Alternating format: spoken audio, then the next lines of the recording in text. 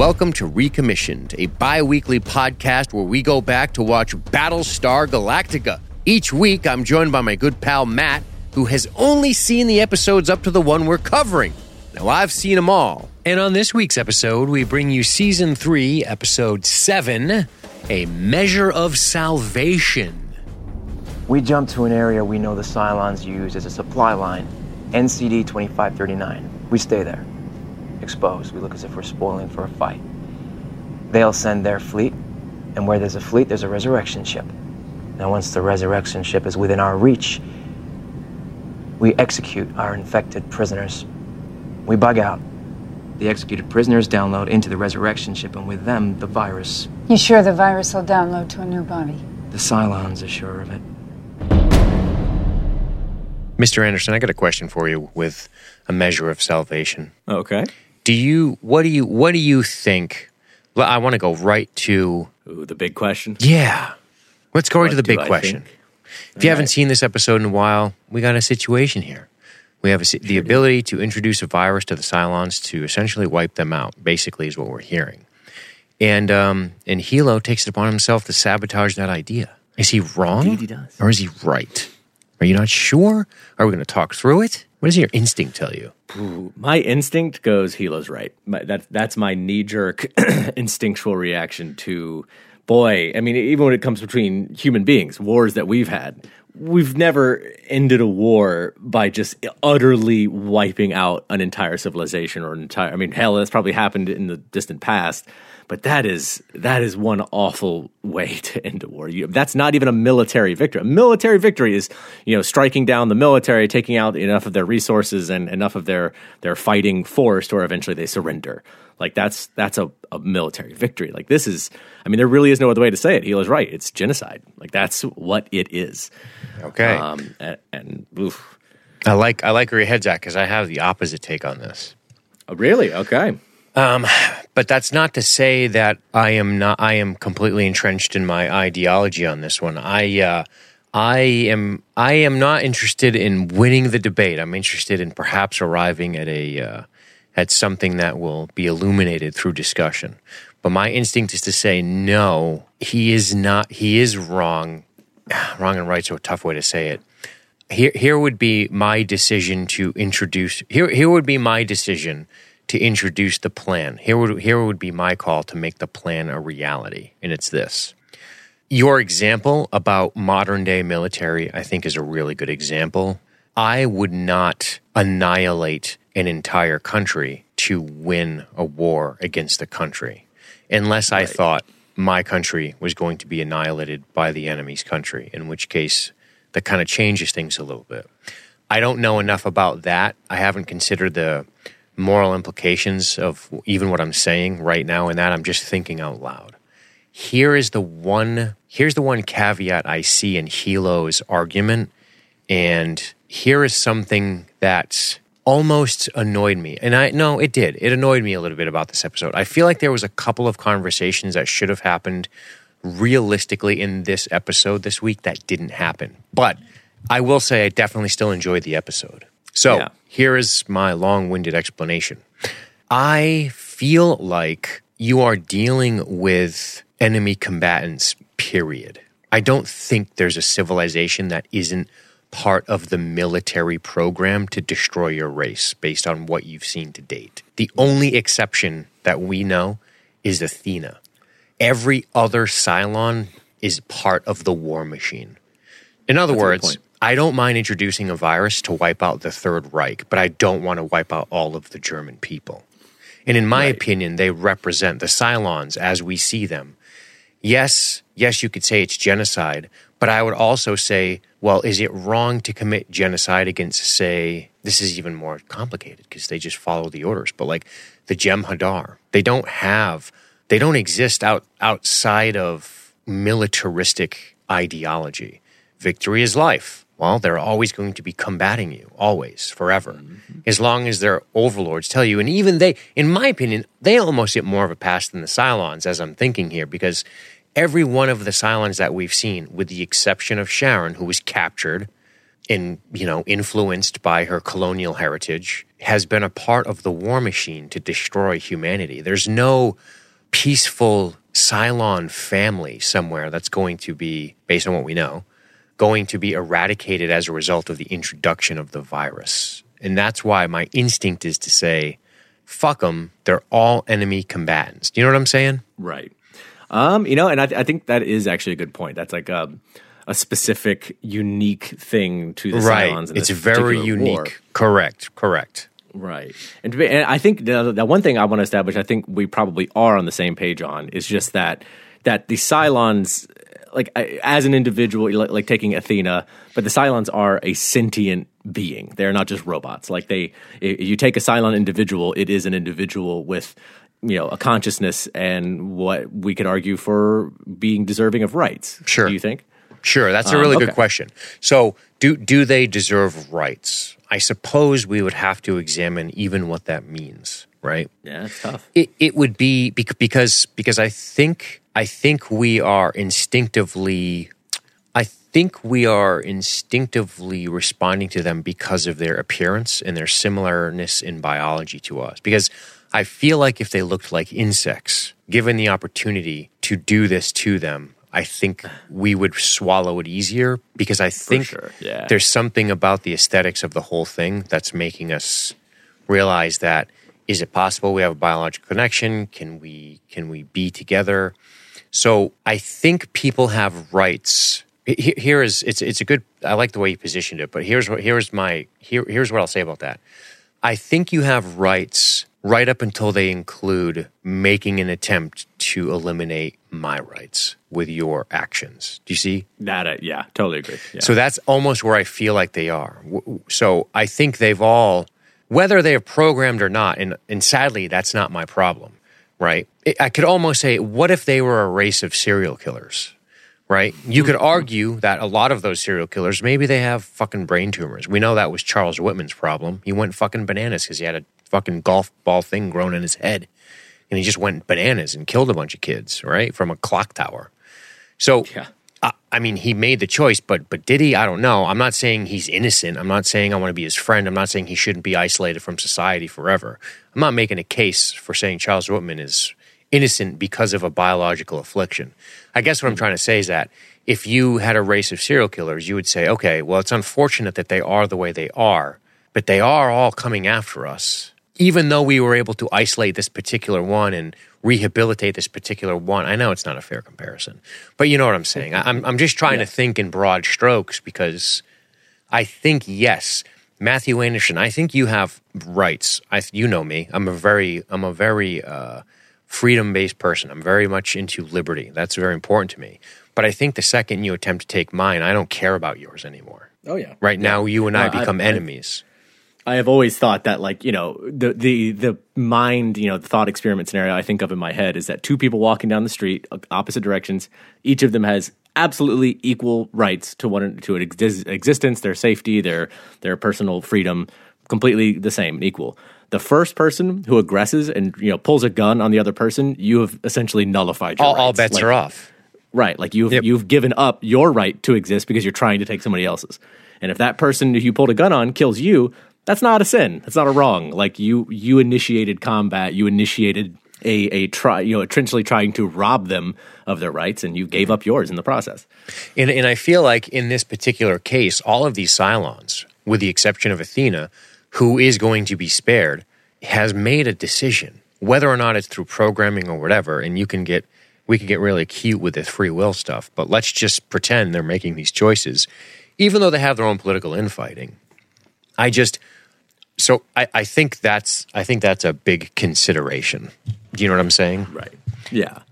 Because I think they're all complicit in it. And as unfortunate as it is, that's just the reality. It's like, it's not even, it's funny because I feel like you can barely, probably the biggest victims in the whole thing are the more machine-like of them, right? Because they don't really make decisions. They seem not to really have an advanced intellect. I would almost say it's almost like the Third Reich. Like, you could introduce a disease to destroy the Third Reich and thus prevent all of the atrocities that happened as a result of World War II, all of the deaths that have occurred. but you're going to be killing a lot of 18-year-old conscripts, right? That are just fighting because they love their country and they don't want their country to be destroyed as far as they're concerned. That's what they're seeing, right? They don't know anything about a concentration camp. They just know about the enemy. That's all they know. And so I guess I'm equating, an 18-year-old conscript in the German army to like a fucking raider. It's just this it's just a machine almost serving a purpose, and in that the skin jobs are the leadership, so to speak. Totally. And for me, I'd say the big hinge piece that's introduced in this episode that changes my feelings, and I would still argue that it's basically genocide, regardless. But if you're talking about completely wiping off out of existence entirely an entire race, but in this episode in particular, the detail that comes up when they're interrogating Simon aboard the Galactica, and he brings up the fact that they are headed to Earth, and Baltar has been helping the Cylons, and then he even says, "We want a new beginning." For one, I go right there, you've just got a new piece of new knowledge from the Cylons of what they are trying to achieve. And they, by all what it sounds and appears like at this moment, are headed away. They are not headed toward combat. They're not pursuing the fleet directly anymore. They are headed away. Regardless, it doesn't matter that it's Earth. It matters that they are going to try and settle somewhere, seemingly to go have like he said, a new beginning and go live away. And for me, that really throws a kink into the problem of, well, we should just go ahead and wipe them out. It's like, if at this point they are trying to almost pull away from war, then for one, it makes it really awful to try and wipe them out. But then also I go, well, shit, you have a pretty powerful bargaining chip to actually maybe open up communication with them, to maybe come to some kind of bargaining table to say, hey, all right, this is a human-made virus. And maybe even if you have to lie a little bit and say, oh, we know how to make a cure, even if you don't necessarily, you can say, we know how to cure this virus. Will you sit down and talk with us, and we'll talk about the future and what that means for the both of us. Yeah, that's a possibility. I like where your head's at. So a couple of alternative ways to consider that stuff is, number one, we know the Cylons are quite duplicitous. They are very much treacherous people. We see the way they operate. We see the way they handled life on New Caprica. They were bad. I mean, yeah, they've been bad. True. I mean, if we try to. I think if you just try to visualize the amount of destruction that they've wrought upon humanity, it becomes almost impossible to understand. This gets into a lot of this thinking today, which is, the measuring the impact to people around us. And when you start to get into large numbers, people just tune it out because we can't wrap our heads around the idea of it. But even if we take Hiroshima or Nagasaki, and we multiply those bombs by 100-fold times 12 planets. I mean, we can't even begin to wrap our heads around the annihilation and the destruction that was used against our entire race of humanity as far as Battlestar Galactica is concerned. And when you're dying and you're sick and you feel terrible, I almost feel like you'll say anything. To say, well, we're going this place to Earth. We're going for a new beginning where this is what we're trying to do. And it's almost like, well, wait a second. What would be the problem when you get into negotiating in this situation is how would you trust the negotiations to not backfire? They broke their armistice and nuked out all our planets. Then it would be like, how do we know you're even going to what if it was, okay, you go that way, we'll go to Earth. They're like, okay, sure. And then back they come again. We don't it's tough. It's tough to say the way they would work. Right. Well, I think, like I said, your big bargaining chip there, you could even come to the negotiation table with, all right, so that virus that has affected you and you now see its effects, you now know that it could spread through your fleet.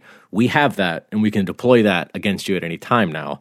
So let us peaceably part ways. We will never fucking interact ever again. You go to your corner of the universe. We're going to go to our corner of the universe. We're going to fucking leave each other alone. You ever show up again, we're going to be deploying that virus and it's going to infect your entire fleet and kill your entire civilization. And also, I would say, now another, like a dynamic change, if the humans had knowingly had this virus and had engineered it, which, we find out at the end of the episode, it's something ancient. And It's not anything that modern humans had come up with. But if this was like an actual weapon in humanity's toolkit when the attack by the Cylons started, I would have no moral qualm with as soon as they start nuking your planet, you deploy this. And even if it does mean the extinction of their race, they've initiated it. They've initiated the conflict. The only reason I even have a kind of more middle ground stance now of like, well, maybe we can take this in a different direction is because it seems like the Cylons have disengaged. And I always just morally lean towards it. If there is a way to stop killing of any side, and we can pull apart the war and just get away from one another and back off peacefully, then that's what you'd want to try and aim for. Because also there's still the possibility, and I think who brought it up in the chat? I think it was Rotten Figure in the chat. I got the impression that Cylons/Colonials felt the virus would spread throughout their entire race, but hadn't considered the option that it might only affect one fleet. So there's the possibility there that you deploy this virus and it doesn't quite work the way you thought. Maybe it does affect a fleet and take out like a Bay Star or two. But then the Cylons, they do figure out a way to contain it. And now you just have even more fully vengeful Cylons who a moment before were ready to kind of disengage, maybe go settle a planet somewhere and just work on their own civilization. Now they're back ratcheted up for war again and ready to annihilate you. Like, I mean, there's always the ancient proverb of violence begets violence. Like, if there's a way to disengage from it and just end things, I mean, because I also think there is no way at this point that humans could peaceably live with the Cylons. Like, it is genuinely asking too much of the fleet and the Colonials, the civilians, to be like, hey, yeah, forget all of your family members and friends that were annihilated in nuclear chaos, and let's live with them now. Like, that's too big of an ask. That's not going to happen. But I think if there is a way to have another negotiation and say, we're going to go way the hell that way, you go way the hell that way, and we'll never interact again, and in our back pocket is this virus, now just leave us alone. If you could some way press that point, that's what I'd be wanting to go for. I personally think that your heart would get you all of your people killed. Because you don't trust the Cylons at all. Well, yeah, man. Number one, I think you're being very generous, and I think you're being very Christian. I want to say this. You're being very, very forgiving, and I can understand that. I don't think you're a bad person for your idea. I like that you're bringing up stuff I never considered. It's good. I feel like this. If the Cylons were attempting to disengage, how come we're not hearing about it until we have them by the balls? That's a decent point, right? If they wanted to start even a détente, as it were, or a ceasefire, why didn't they reach out to us already? Suddenly, they want to quit when we have them by the balls and they're all sick and dying and we have a cure. I mean, that's Cylon treachery 101 to me, right? And then I think it's a gross underestimation of the Cylons' ability to not figure out a way around this virus in 5 weeks, 5 years, 10 years, 20 years, and be mounting up this massive fucking giant force on the other side of the galaxy, and they're going to come right back, just like they did 40 years later, and be like, we're back again, you idiots. Why didn't you kill us? Oh, yeah. Right? It is true. So it sucks. You know, I feel like it's a tough spot. I don't know if one is morally... I don't know if one's more noble than the other. I'm not saying you're wrong and I'm right, or I'm right and you're wrong. I'm just saying I feel like the Cylons, I feel like we are dealing, because we say genocide, we say race, which means something, but I also think we're saying the enemy combatants. Yeah. We have a way to defeat the enemy combatants with a virus. The show does kind of fuck up a little bit here. I think it's not being entirely... I think there's a couple of writing holes and a couple of story conveniences in this episode that makes this discussion a little less honest than it should have been on the show, because they breezed by some of this heavy shit we're getting into, which is unfortunate. I would have liked to have seen a little bit more of that. But I just feel like we're dealing with all enemy combatants here, and Athena's the exception. Because... Yeah, you know what? To be honest, I was going to say that real quick, this is one of the first episodes in a while where, as much as I like the stuff with Gaius and Deanna and Six, I almost wish that were saved for a different episode and we got a longer focus on this particular situation with the virus and the captives and Galactica.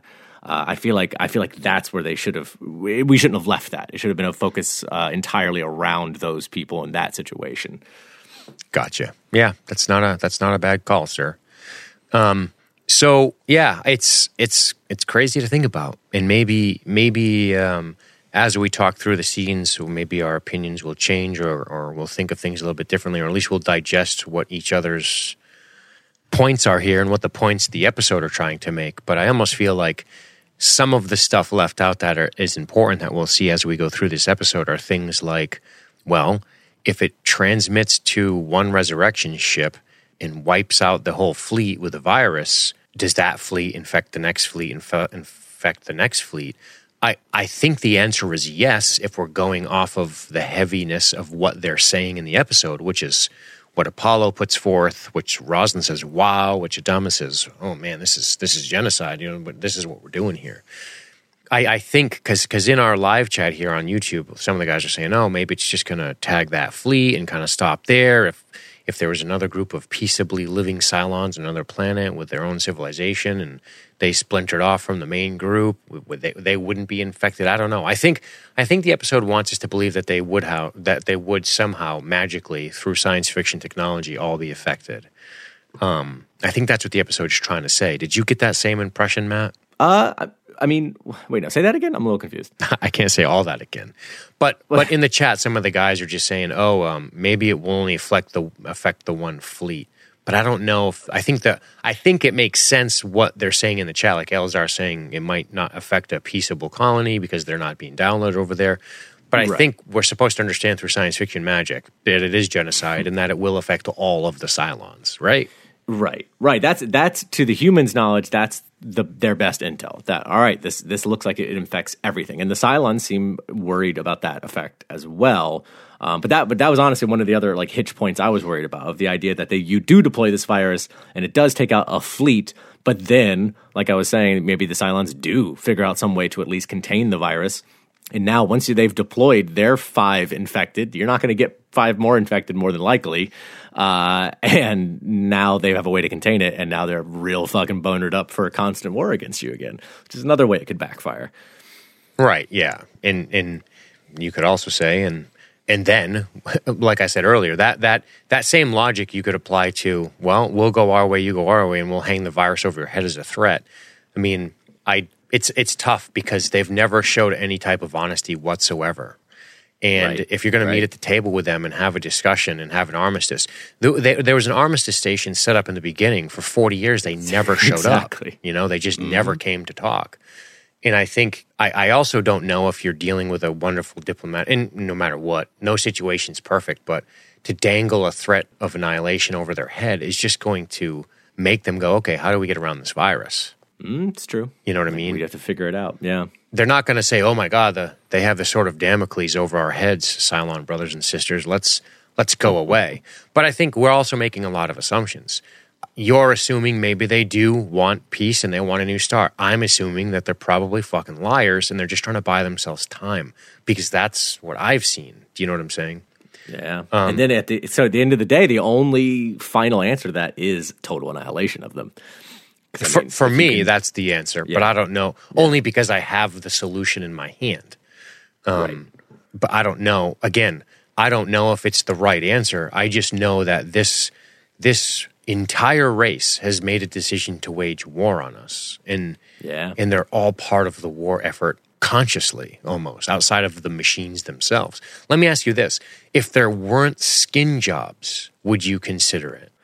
To be honest, I'd be more likely to consider it, because I feel like what I remember even the Cylons saying about the Toasters and the Raiders is that they are not like self-aware and sentient. They are genuinely just like advanced robots. But you're going off of information provided to you by skin jobs. The Colonial Fleet doesn't know that. That's true. Now, if you're the Colonial Fleet and you're having to make the assumption... No. If you are, Matthew Anderson, the Colonial Fleet commander, and there are no skin jobs, or you tear apart their flesh and there's metal underneath. Do you see what I'm saying? I guess what I'm trying to get at is the heart of the matter. Is it because we do see a humanity, at least an appearance in them, and a biology? For me, it's not the humanity. Like, I would even argue that if a computer, like, this is kind of impossible, but like if a desktop computer all of a sudden became self-aware and sentient and had a mind and could understand that it existed and it was a presence, then I would argue that it is immoral to destroy it. Like, it doesn't matter that it's not a person or as a form of humanity, but once something is self-aware and realizes its own existence and has a desire to continue to exist, I think it is immediately then wrong to terminate it. I like that. That's very Jean-Luc Picard of you. Exactly. Now, let's suppose these desktop computers all started to kill their owners. Would you introduce a virus to annihilate these towers, these beautiful gaming rigs? My Alienware. Why? Or would you hope to communicate with them and say, stop killing everyone that walks in the rooms, computers? Why are you doing this? I mean, I feel like I would try that first, and if that didn't work, well, on to Office Space computer genocide it is. Sure. I mean, it's not a perfect example because the computers aren't mobile. What if they were following you to work? What if they were in the streets rounding you up? You know what I mean? Wow, I really like this image that we've created, not of robots attacking us, but like a desktop on a like gurney, just like rickety, like just like rolling down the street with like a gun attached to like a retractable arm, just like murder, kill humans. But then when you kick over its gurney and it falls on the ground, it's like, I do not wish to die. Could you please upgrade my GPU processor? Have mercy. Please install Windows updates. Play Apex Legends. I'll be nice. I swear, this time I won't kill you. Scott, be cool, Scott. Come on.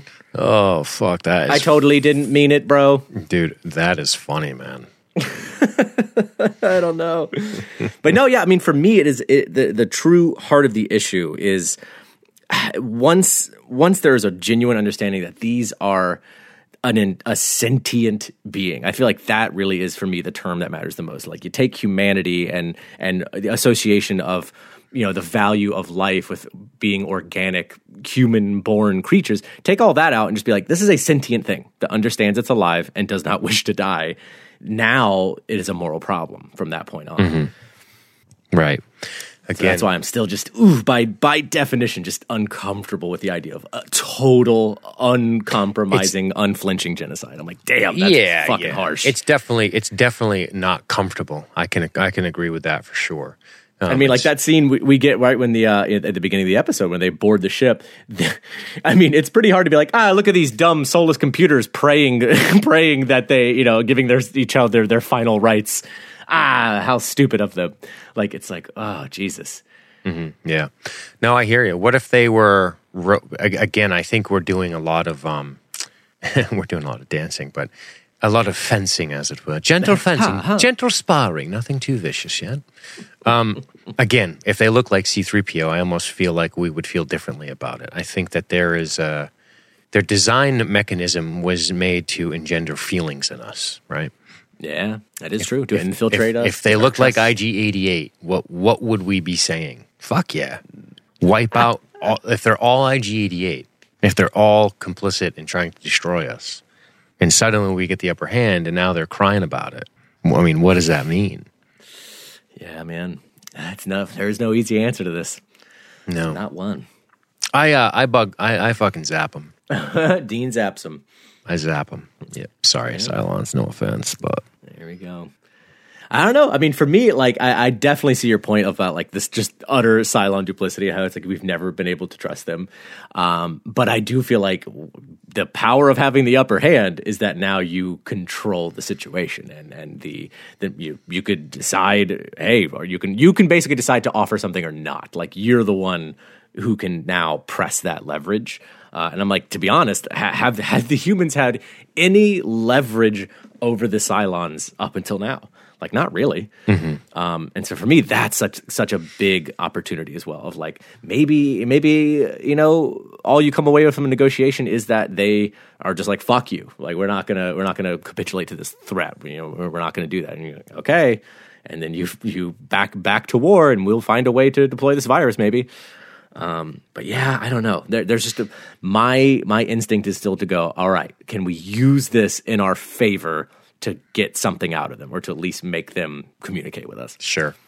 Yeah, I hear you. My concern in that case is just losing the upper hand. I think Again, hey, real quick, not a general, not a leader of combat troops, but I feel like surprise is very important, and That's true. I think it's a fleeting thing against an enemy that has technology that's greater than yours, and I'm kind of like a strike while the iron's hot guy, and it's very possible that someday I say I made a mistake, and even though I ended this war and did what I did and accepted responsibility for the order, that we killed all these innocent people that we didn't even know are part of their civilization. We didn't even know that. That's a possibility. Maybe, I put on my uniform and put on my nice white gloves and I fucking blow my brains out.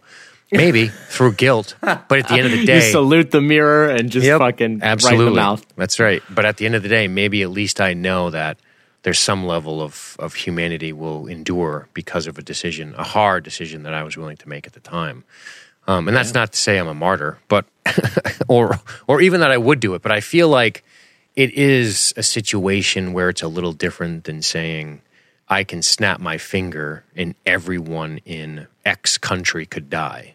Because now I'm dealing with a bunch of unrelated people to this mess. And if we had any intelligence, I would hesitate. Let me just make it clear. I would hesitate if I had any intelligence that showed me that they had a peaceable way about them somewhere and that there was a bunch of Cylons on some other planet elsewhere and living peaceably who wanted nothing to do with this war effort. But I haven't seen that yet. I've just seen machines that have propagated themselves and evolved and made a decision to attempt to annihilate us.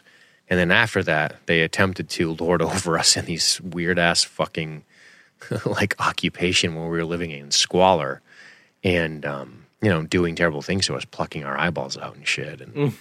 And that to me comes back to another, like what you were talking about earlier, like unasked questions. I feel like they kept these Cylons alive. I think it was even Hilo who makes the point of like, well, we shouldn't just execute them. We can actually get information from them. And then Adama agreed and was like, yeah, that's right. Let's take them aboard. And I'm like, damn, you should have asked them a lot more questions. Like a lot more of like current, like what is the current Cylon agenda? Where are you guys headed? What are you doing? Like press them on all of these things. This is some of the stuff I was getting back to earlier when I said I think the episode has a bit of a gross misuse of, I don't know, just there should have been moments where they were asking tougher questions. You know what I'm saying? Yeah. Yeah. And it kind of starts here, but as we are talking about this, sir, as we're getting after it here, with good conversation in English, why don't we talk about it a little bit? Yeah, where do you want to dive in? Right here. So they find him. What a fucking sight this must be, huh? Oh yeah, bunch of sickly, sloppy, sweaty, dying Cylons all over the floor. It's so gross, man. And dude, I gotta say, I got super nervous the second I was watching Sharon walk in without a helmet or anything on her suit. I'm like, oh fuck, I know. Oh fuck, you're a Cylon. Like this, you are so vulnerable to this. Holy shit! And they have no idea. All the humans are worried, but not knowing that they're fine. It's gonna be her. And dude, when she plunges her hand down to that gooey like control board, I was like, oh, you're fucked. You're fucked. Like you just got infected. I'm sure of it. I was so worried about her in this episode, man. Yeah, well, makes sense. It's a legitimate concern, my friend. A legitimate concern, no doubt. Yeah, it's I'll tell you, man. It was a cool. I liked the green shit. I thought that looked awesome. Gnarly, man. Just fucking awesome. So good.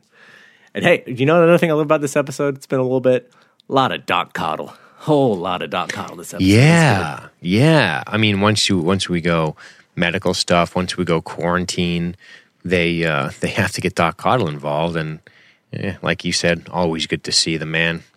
Love Doc Coddle. Think he fucking rules. So good. And I mean, yeah, they get this intel back. Once we gather up these dying Cylon that are still alive. with a very squirrely Doral, by the way. Boy howdy.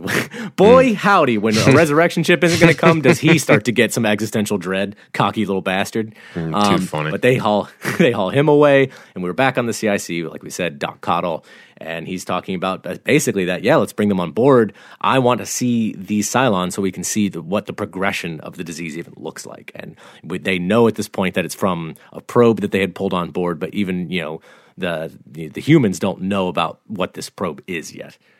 Right. Absolutely. Good stuff. And he kind of breaks it down for us. He says they discuss the quarantine procedures. He says he needs to know the source of the pathogen. He says once a Cylon dies, we'll know how much time our people have. I love that cold application of logic there. Yeah, man. It's crazy. You need it from Doc Cottle here. I mean, he's just good. And as Apollo and company are flying away from the base star, it explodes. This is a great moment. Dude, yeah. What does this tell you? What did you think about this? Honestly, I at first I was confused. I was like, was that something that was like, it finally got triggered and that was just like an automatic mechanism of self-destruction after a certain, amount of time or this or that? Or were one of the dying Cylons trying to blow it up the second humans boarded it? I don't know. But that seems very Cylon of me to have automatic self-destruction in some way of like never let the humans have anything. Yeah, it certainly begs the question, what happened here, right? Oh yeah. Yeah. You have to ask yourself, why would this happen? Why would it explode? The way he looks at Sharon, what's that make you feel? Like, wait a minute, what do you know about this? Yeah, man, for sure. And at the same time, Sharon, it's a quick thing. It is not talked about much in this episode. And I imagine either it's not going to come back at all and we're just going to move on, or it's going to come back in a very big way. But when she sticks her hand into that control thing, she talks briefly about, I've gotten some of the data. A lot of the data is, been corroded and malfunctioning, but she got the data. But there's a part of me that wonders if she was involved in the destruction of that thing. Makes me wonder too, Mr. Anderson. She did plug her hand in there. By the way, I love the GUI bio interface. Totally. How cool is that? That's such a cool science fiction touch. Just right. this. It could have been just a little bit cooler if instead she had dipped her her hair into it and tied into her hair, and then like a flying dragon, comes out. You tie their hair together, you fuck. Oh boy. That's good technology too. Come on, James Cameron? Well, anyone? You've ruined my night. Just want you to know that you've ruined my evening. How does that make you feel? Delicious. Empowered and invigorated. You're basically like Twitter. You're like, yes. Yeah, exactly. I've drugged someone down. I am larger now. Too funny. Oh shit. But yeah, let's get to the Gaius stuff. Gaius lying on his opium den chaise lounge. Woe is me. Naked. Awesome. Deanna and Six ask Gaius how long he was going to betray them. He finds the question odd, and they're very serious. This last time, I love how he's like, wait, what? This is vintage Gaius here. Totally. Well, you can't be serious. You're joking, of course. They bring up the beacon. They accuse him of knowing. He says he didn't know, but they fire questions at him. Right? How good is Trisha Helfer here? I love that we see the betrayal on her face. She feels hurt. Totally. We can tell. It's a great way to mark the scene because we don't know what she's thinking. We don't know what preceded this. We don't know what kind of conversation they had. Right? We have no idea. All we know is what they say and what their expressions are on their faces. And I fucking love that. I think it's great. But she has such a look of horror on her face. And it's just great. It makes us go, whoa, she feels a little bit differently about this whole thing. Oh, yeah. Yeah, I mean, she looks very hurt by the whole thing. Yeah, it's really cool. I love it. And, I like what sinks him is the lie that we talked about. Like, he's obviously, we know that he's not lying about creating the virus or sending them to it. He really didn't know about that. But he didn't tell them that he saw this man-made beacon on board, which very likely carried the virus, and now we know it did. So once they realize that this is something man-made and that he just so happened to put them right there, like we hear from Deanna later, she's like, nothing is a coincidence. That is too convenient. That makes too much sense. You must be lying. Dude. Because he told one small lie, which makes it look like he told a larger lie. Yep, of course. I love this. I love I love that we have the duplicity of Gaius, and then we have possibly the duplicity of the Cylons, which we've seen from both in this. Mm-hmm. Maybe that's why Maybe that's why they get along with Gaius in a lot of weird ways, or that Six likes him so much. He's just so duplicitous, like them. Yeah, you're just like us. You're just a skeevy, intelligent liar, aren't you? Was the virus created by Galactica? Have you been in contact with them? Did you plan this before the evacuation? And Gaius is like, this is a profound misunderstanding, basically. He admits to discovering it, like you said. And then he says, look, I have a theory as to where the beacon may. And that's when the bucket heads enter the room, or bullet heads. And 3 and 6 apologize. And they just say, well, we think you know, and we're going to find out. It's time to get the And the Cylons out. enter the room, and man, that is a fucking scary prospect, dude. I like how it reminds us just how big those fucking things are. Like, you're not going to manhandle your way out of being taken away by toasters. Yeah, you can't win that. That's not a way. fight you're going to win, especially Absolutely of all not. people, not Gaius, dude. Not Gaius. Oh, please. No, don't torture me. That would be terrible. What do you think of the fucking torture stuff, man? Dude, to be honest, that's what's so, I guess, frustrating about it for me, is that I actually really like this whole sequence. I like this whole scene. I like how it ends up, and this strange kind of mind game, almost meditation that Six is trying to get him into. I think it's all great, but I just go, this episode feels a little overloaded. I wanted more focus on the Galactica, more getting in depth with those questions. But to not get into that and to just talk about this, I do really like it. I like, boy, how... That's a really good harsh. point. I hadn't put thought. My thoughts have been swirling around in my head because I've been really grappling with the ethical implications of the decisions made in this episode, which is the most compelling aspect of it. Exactly, that's the strongest stuff. But this underlying part, it's almost like, God, too bad, because this is awesome, and I wish, right? and it almost seems out of place in a sense. Yeah, because, I mean, at the end of the day, even though Gaius is being tortured because of supposed knowledge he might have about the device and the virus, the torture and what they're doing to him, and him now almost forming a newer, deeper bond with Six, is a very separate thing from what's happening at Galactica. They're not all that interrelated. And I'm just like, each of them is so strong and interesting that I almost don't want to try and balance them. I'm like, just give each of them their own time. I like it.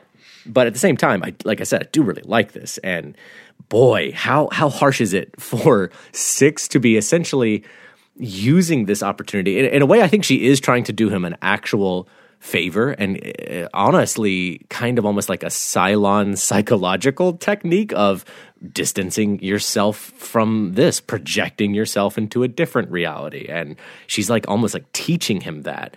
But at the same time, she's also using that in a very manipulative way. She's distracting him, pulling him away from the torture. But boy, howdy, is she sure also getting him back into her grip of, I love you with all my heart, I am supplicant to you. Interesting. All this dialogue is pretty fascinating, isn't it? Oh, yeah. When it comes how she's to talking... about like the pain, it's pain and pleasure. It's all just neuro senses being sent to your brain from your body. You don't have to interpret it as pain. This is something you can I guess wage control over. Right. And this kind of, I guess, I mean, I know we come back to Gaius, but I almost feel like, do you want to just wrap the Gaius stuff now? Because there's only one more scene with Gaius, and you're almost already kind of going there. Right. Yeah, I think we could just do that. Right. Yeah, it probably makes sense. So, because we have all this intervening stuff between now and then with him and Six. So I say, let's dive in. Let's talk about it. Let's do it. So Deanna's got her old torture DJ pad out, hooked on up to Gaius. I mean, I was expecting fucking Kanye West to come out there and start playing Runaway on the thing. The guy's just Now I want somebody to cut records. I want somebody to cut records with the sound of torture. Dude, you know DJ Taylor Galloway would love to cut a record of the sounds of Gaius Baltar's torture. Dude, TJ Calloway would love that shit. I couldn't get enough. The new hottest...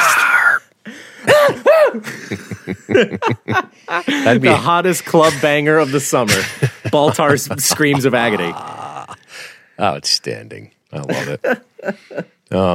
But based on the torture we're seeing, I may actually submit to it. Right? I mean, if you're going to tell me that Trisha Helfer and Xena are going to torture me to like Hellraiser levels of ecstasy, I mean, I might be game. I don't know. I would have one question. Are you going to torture me to completion? Do I have to finish myself? I need to just know for my own sake. I mean, we're going all the way with this, ladies. I'm a very British and proper man. I just want to know what to expect. That's all. That's all. No assumptions here. No. I knew nothing about it. No, of course. But you should torture me because perhaps I don't know. Quickly. Are each of you on the pill? Or It'll make my commander's decision to eradicate your entire race much easier if you are. Jesus. Ay caramba. Well, I guess that's what happens. I don't know. I wasn't really paying that close of attention. But I want to talk about some of the dialogue here, as much as I'm being a jackass about this whole thing. Right. But no, I mean, bust out my notes. Here we go. Here's what we have. Gaius on the beach, sexy red dress. And it's basically, Gaius is clearly in pain. She tells him the pain is all in his head. She says that the pain, it can be pleasant. It's a matter of interpretation. I like all this.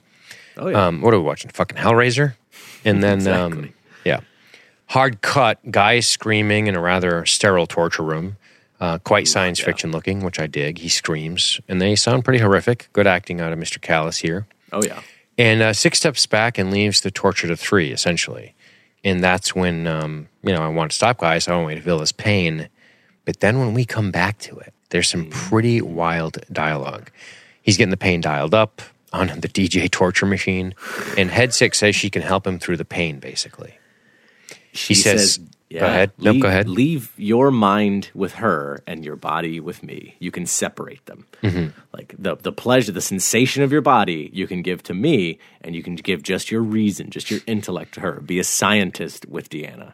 I love when she's like, she tries to walk him through it, right? She just says, sometimes when you make love to me, Gaius, your mind wanders. You're doing equations. And he's like, I'm trying not to come. What do you expect? I don't even trying not to bust. I don't even like Pyramid Ball. I'm just trying not to bust. I want it to last as long as possible.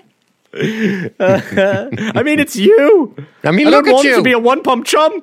Don't be so ridiculous. Just look at yourself in a mirror for 5 minutes. Try to understand my perspective for just a moment. See, that really, you know what, just to go on a very quick side tangent, that truly is the great misunderstanding between men and women, that women are always trying to orgasm and men are constantly trying not to orgasm. That's the real battle that we're always fighting. So that's what they meant in that goofy book, Men Are From Mars, Women Are From Venus. Women are thinking of their hottest fantasy, and we're like dead kittens, old nuns, diarrhea.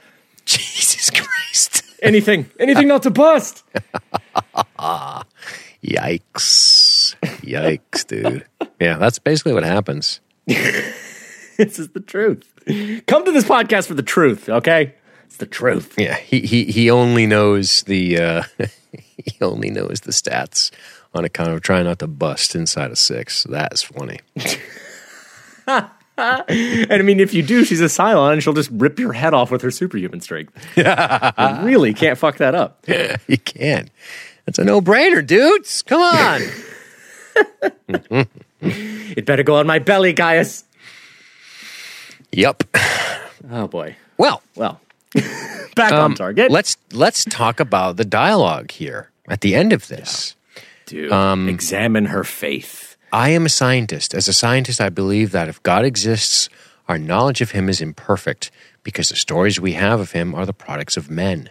The passage of time, that religion is based on a theory, but you still with absolutes like there is no such thing as coincidence. Absolute belief in God's will means that there's a reason for everything.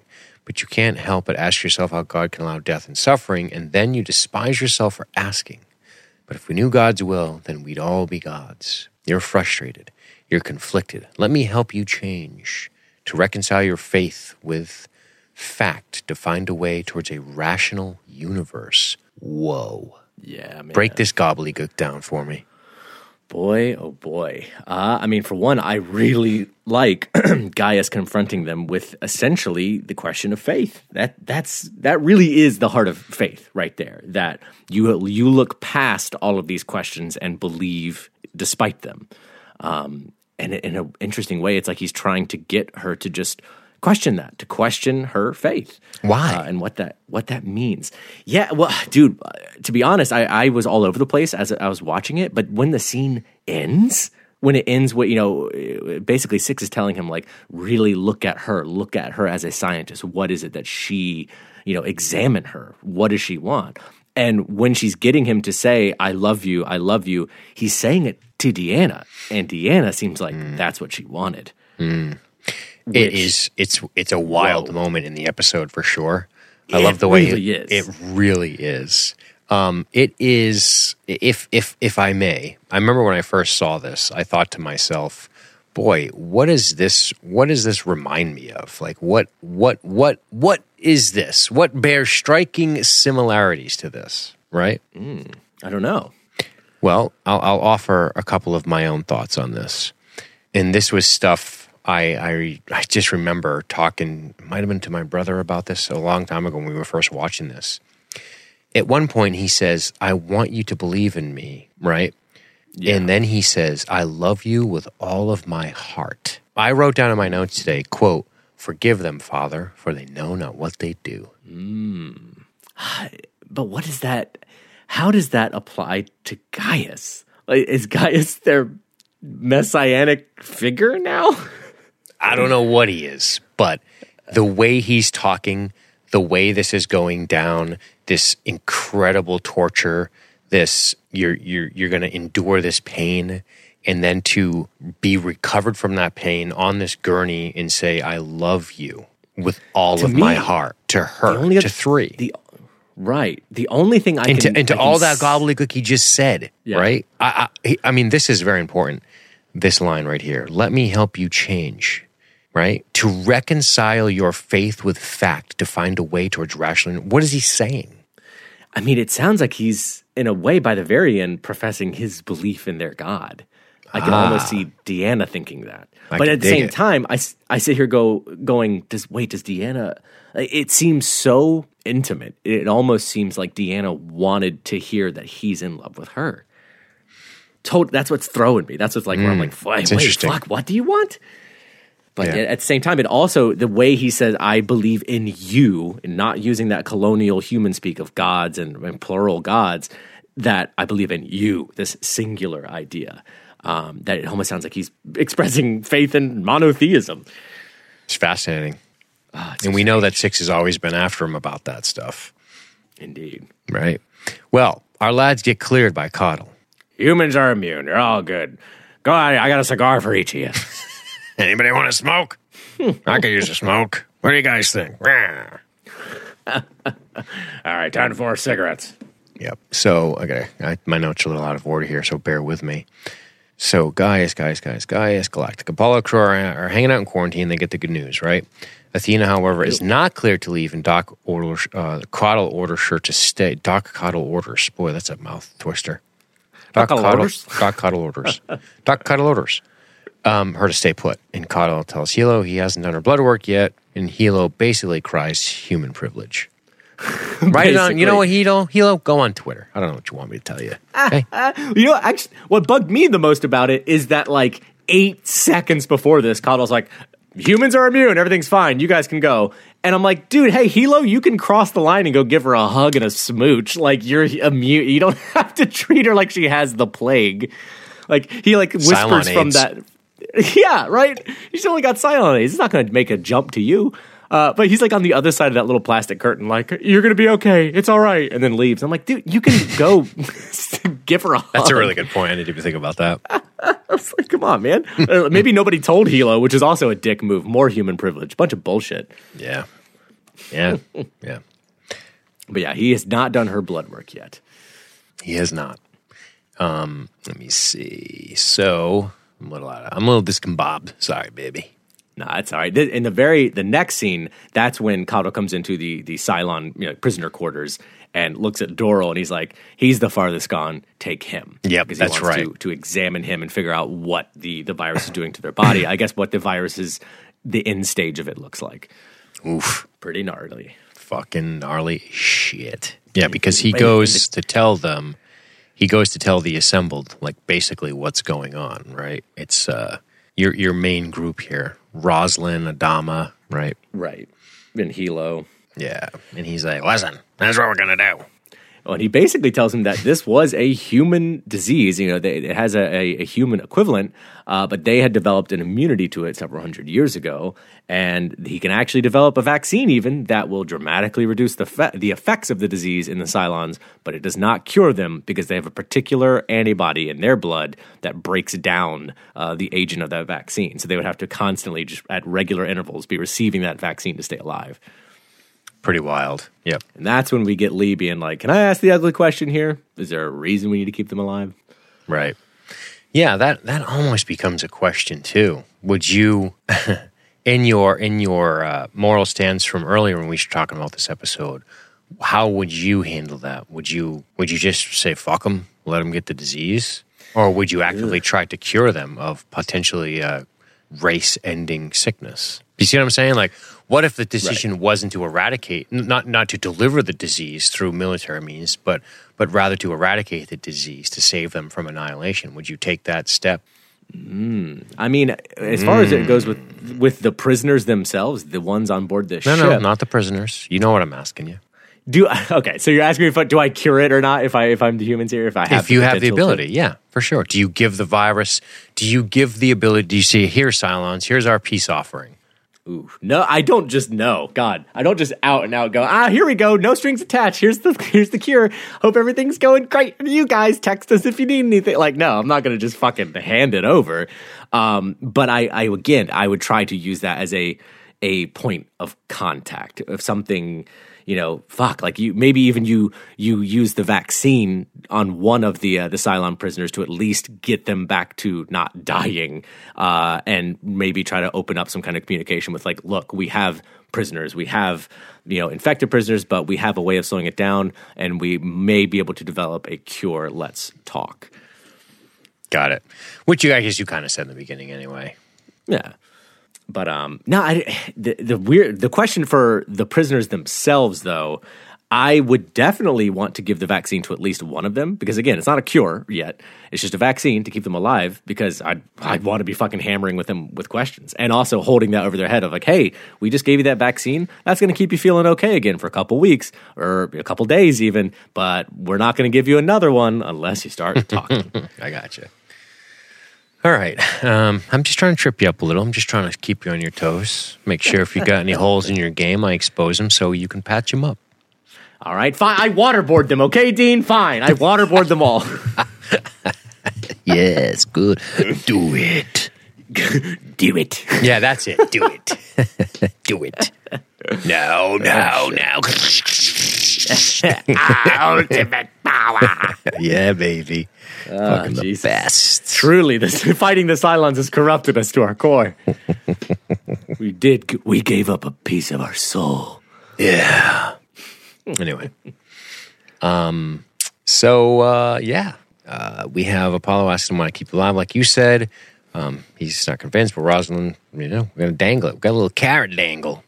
And Simon offers up information. And he says, if infected, everything, base ships, Centurions, raiders, until we are abandoned by... he gives the info. If infected, everything, base ships, Centurions, raiders, until we were abandoned by the other Cylon ships. He says they were abandoned because of fear of spreading the disease. Indeed. A corruption, I believe, is his words. A corruption of the It corrupts how their brains brain manage works their immune on systems. viruses. It's pretty awesome, dude. Basically, it just destroys their immune system to where they can't fight it off at all. And they were mainly, that this big Cylon concern is that they could not let them anywhere near a resurrection ship, because that would basically there's no way. It's an interesting conundrum for the Cylons themselves, because the Cylons can't get close to them without getting infected, and they can't even let them resurrect on a resurrection ship, because even though it's a new body, the way Simon explains it, it's a bioelectric component that would travel with them when they resurrect. Like it stays within them, so it would immediately infect the resurrection ship and start spreading everywhere. So there really is seemingly no way for the Cylons to approach infected, other Cylons at all. Yep. If one of us dies, like you said, it'll continue from resurrection ship to fleet. And then he says, "We were sent here to look for the Lion Nebula. Baltar said it would paint the way to Earth." Now, I would always assume Cylon. I don't trust Baltar if I'm fucking Adama, of course not. But I also don't trust the Cylons more. And I assume duplicity here. Right. Like I would wonder, what's the angle? Why would he tell us that? What advantage is it for him to tell us? I always would think, what's the angle? Why would he offer that information? To create dissension, right?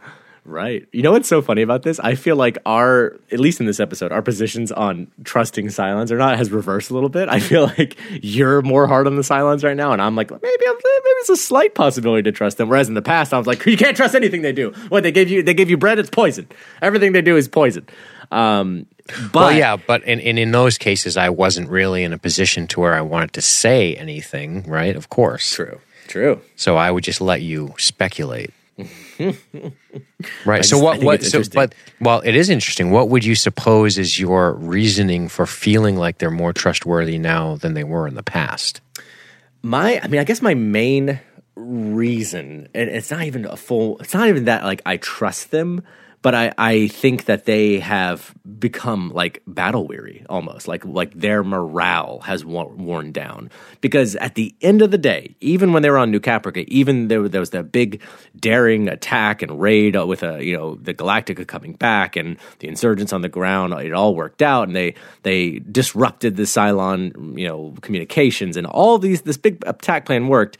Still, at any given second, the Cylons could have just taken their base stars from orbit, fucking nuked the whole thing, killed everybody, and said, fuck it, we don't care. The rest of the Cylons we kill on the ground are going to resurrect, and we're done. We're done here. We wipe our hands of humanity. We'll fucking kill them all.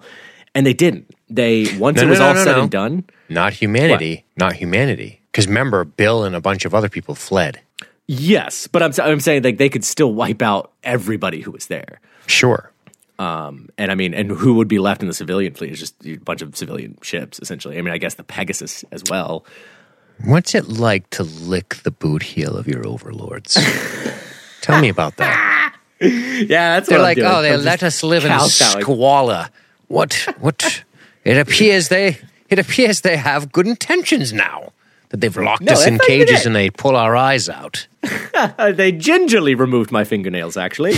But no, like I think the thing that stands out to me is that they could have just turned on their heels right then, gone straight back to pursuit of the Galactica and the rest of the fleet, and just taken all of the rest of the Cylon fleet and gone back to hunting them down relentlessly, back like they were in fucking episode 2, where they're haunting them every 33 minutes.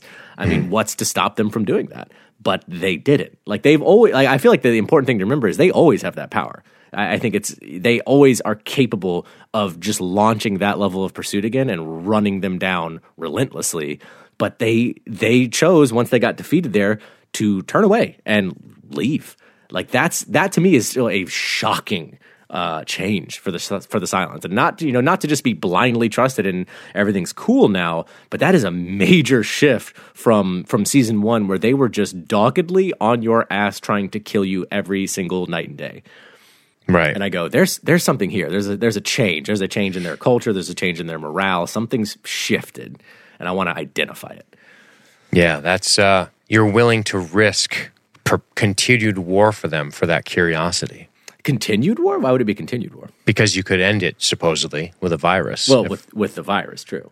But I'm saying to be honest, that's my point, is that the Cylons also could have kept up a constant pursuit, and then they chose not to. So I'm like, well, we're kind of at this. In what way? Just because they didn't kill everybody on New Caprica? No, I'm talking about once the New Caprica escape happened, the Cylons could have chosen to start pursuing them again in space. How do we know they're not? What do you mean? Maybe they haven't found them. Well, true, but I mean, they have been flying around now pretty unmolested, right? I mean, they haven't been. It hasn't been attacked that long, though, right? No, that's true. But at the same time, like, I think there's enough evidence here to say, okay, the Cylons after New Caprica. I mean, how long has it been now? A couple weeks, I guess, 2-3 weeks, maybe. Not that long. Like a month at most, probably not even. And to be honest, I was fully expecting after that we would get an episode or two of them still getting away from the Cylons almost. And I've almost found it strange. I guess we haven't really talked about it, but I've almost found it strange and interesting that, like, they haven't attacked them. Like, there hasn't been more battles. There haven't been more engagements with the Vipers and Raiders. Like, it's been kind of quiet. And we also, as the audience, have that extra knowledge of what the Cylons are actually up to, which the humans, of course, don't know. But we know that they are off actually pursuing Earth. But if I'm Adama right here, I'm going, like, why? We just pulled off this huge attack on them and rescued all of our people, fucked up their whole, new civilization down there and got away with it. And we are not being pursued. We're not being attacked right now. That's really fucking odd for the Cylons, I would say. Space is pretty big. I mean, that's true. It's not I don't know. Just because they haven't found. Well, let's take a look. Let's look at the Battlestar. No, you don't. Don't look at it. Galactica. No, me. No, yeah. Timeline. I'm just going to look at it quietly over here. Timeline. RDM. Let's see. That's a little too far. I don't want to read that, do I? This isn't going to tell us much. Return of the Cylons. This is going to be a bit too exhausting to go through right now. But I'm almost positive, maybe somebody in the chat can do it. I'm almost positive we're talking about a very short amount of time. Right. I mean, even in warfare, there could be a couple of weeks between attacks, and that's like on one planet, let alone finding people flying around in the galaxy. Because it's news to all of them when they're like, oh, you want to just go to Earth now? That's your plan? Because you've lost the people. Like, that's... it would make sense if I'm thinking about this strategically from Adama's standpoint. My curiosity isn't like, oh, why? Like you're saying, my curiosity would be, okay, we escaped, we fucking smashed them, we got out of there, and now they're going where they assume we're going, Earth. Yeah, that's a decent point too. You know what I'm saying? Like, it's not like it's not like, oh, maybe they're there because they want to be friends again. I definitely wouldn't assume that. No, I know. I don't mean to mischaracterize you. I'm just saying, like, it's conceivable based on the timeline that they just got away. Hadn't had time to. Yeah, it's not quite there. I mean, I think that's a problem too. Like, if it's been 5 days or like a week and a half, then like it might just be always a question of they haven't had time to rally yet, and as soon as they do, they're going to attack us again. But then I still, like, for me, it's just such a big shift from the amount of aggression they've been receiving from the Cylons before. Like, if this has been a month and there's been no attacks, I would just find that so striking. I'd be like, it might even just have me questioning, like, are their resources depleted? Is something wrong? Like, they might have something on their own end that's fucking them up. And, it's like, good. Maybe there's a different, exactly. Awesome. Yeah. I'm like, maybe that's correct. Totally. And I'm saying there's an aspect that you might not know about that you could exploit. That it's like, maybe we should start sniffing around them, see what's fucking going on. Like, dump a virus on leverage them. that we can press. Dump a virus on them while they're reeling.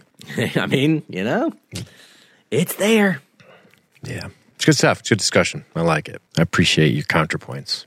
Appreciate you. So, let's appreciate you. Appreciate you, dog. Let's talk about the plan. I know we've spent most of the podcast kind of discussing the plan, right? In a lot of ways, yeah. Which is awesome, because that's the meat of the episode. The idea of the plan. And Apollo, I love the laughter. Adama, what the hell's so funny? I love it. He's not thrilled.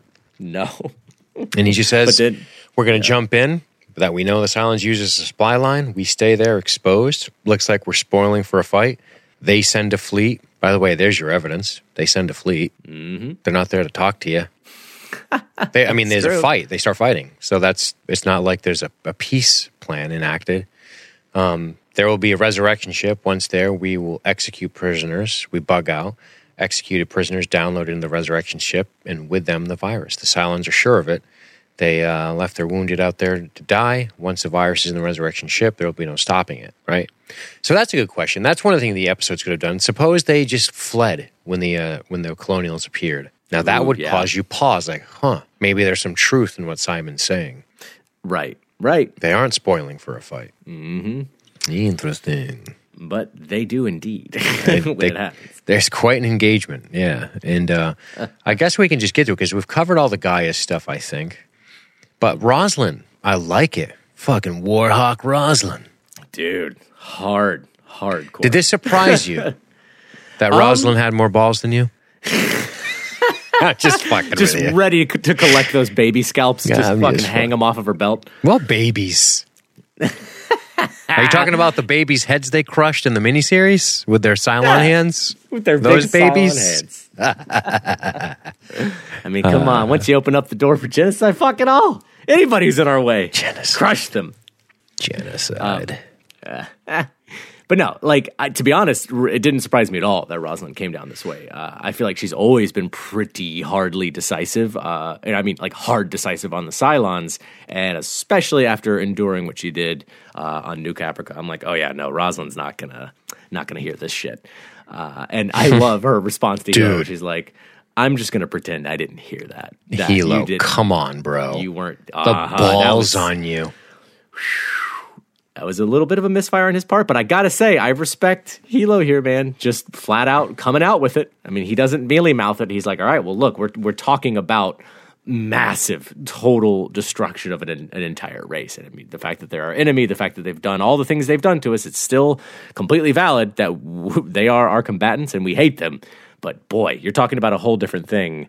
When you go from a military victory and crushing out their resources, their ships, their military might, versus literally destroying the entire race, every single living one of them. Right. I think it's a jump that needs to be talked about. Yeah, and we're doing a good job of talking about it, no question. He's talking. So this is my last ditch effort to get you on the genocide fucking train with me. All right. Right. And you know what? I don't know. Maybe it's because I got a little bit of German blood in me, but... You're just so hungry for it. You can't help it. Oh, shit. Here's my last-ditch effort to convince you. What would you do, Commander or President Matthew Anderson, if things continued? The Cylons continued attacking you, and you continued to fight them and destroy them in relatively, simple engagements like we're seeing, and they just never surrendered, and you continued to fight them, and you slowly but surely dwindled them down, and they just never surrender. What do you do? Yeah, that's a good question. Right? That's my Hail Mary. That's my Hail Mary for my end of the game for my ethical argument. Now, in your defense, and I don't want to give you answers to wiggle out of this conundrum I put you in, but we're making a lot of assumptions that this is the reality, that this is going to happen. But I'm just going off of information we know to date.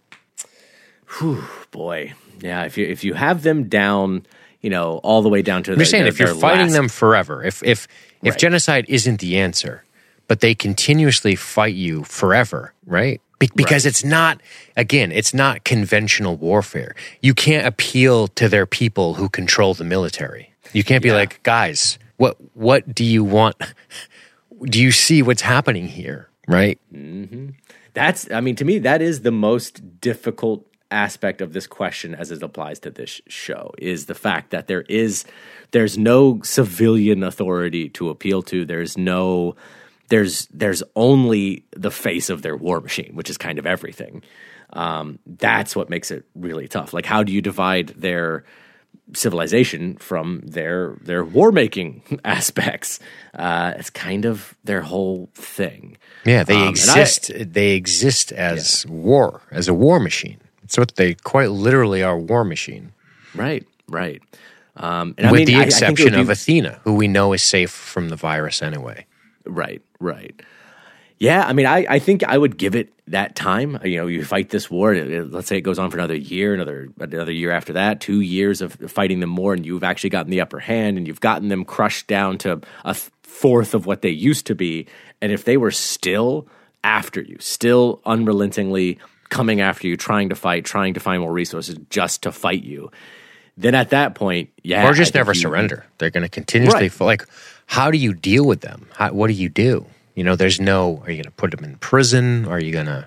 Right. I mean, there is, at that point, I think it comes up as a question again of like, okay, do we wipe them out? And at that point, I don't even think you'd have to worry about a virus. I mean, if they were small enough and you could contain them in a singular battlefield and fucking hit them with a bunch of nukes, that might be enough at a certain point if you've dwindled them that far. And yeah, I think that would definitely be a question on the table then of like, all right, we've because that's kind of always the measuring stick we use for human warfare. Like once you have knocked down an enemy fighting force to a certain number, you know, so much smaller than what it used to be, and they have way less tanks, way less ships, and they're just down here. You kind of wait for them. You know, you don't literally wait, but you're kind of waiting to see if they're going to throw up their white flag. Like, are you ready? Are you ready? Like, we've gotten you down this far. And if that never comes, at a certain point, yeah, you'd have to make the choice of, all right, well, maybe we just finish it.